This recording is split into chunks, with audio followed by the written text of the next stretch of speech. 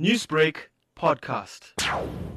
The members of the Action Unit South Africa were called out Canelands area in Verulam after receiving reports of a man being to death. Paramedics and reaction officers were dispatched and upon arrival found a man lying face up on the ground in an informal settlement. His face and his body parts were hacked. Paramedics declared him deceased a short while later. According to informants in the informal settlement, the reaction officers were told that the victim was suspected of killing two brothers the night before. This could not be confirmed. However, the community moved him and hacked him to death. Has anyone been arrested so far? Nobody has been arrested, and police are investigating a case of murder. How would you advise communities from taking the law into their own hands?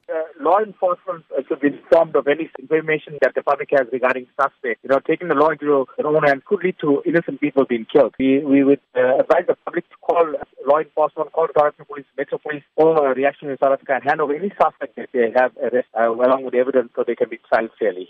Newsbreak, Lotus FM, powered by SABC News.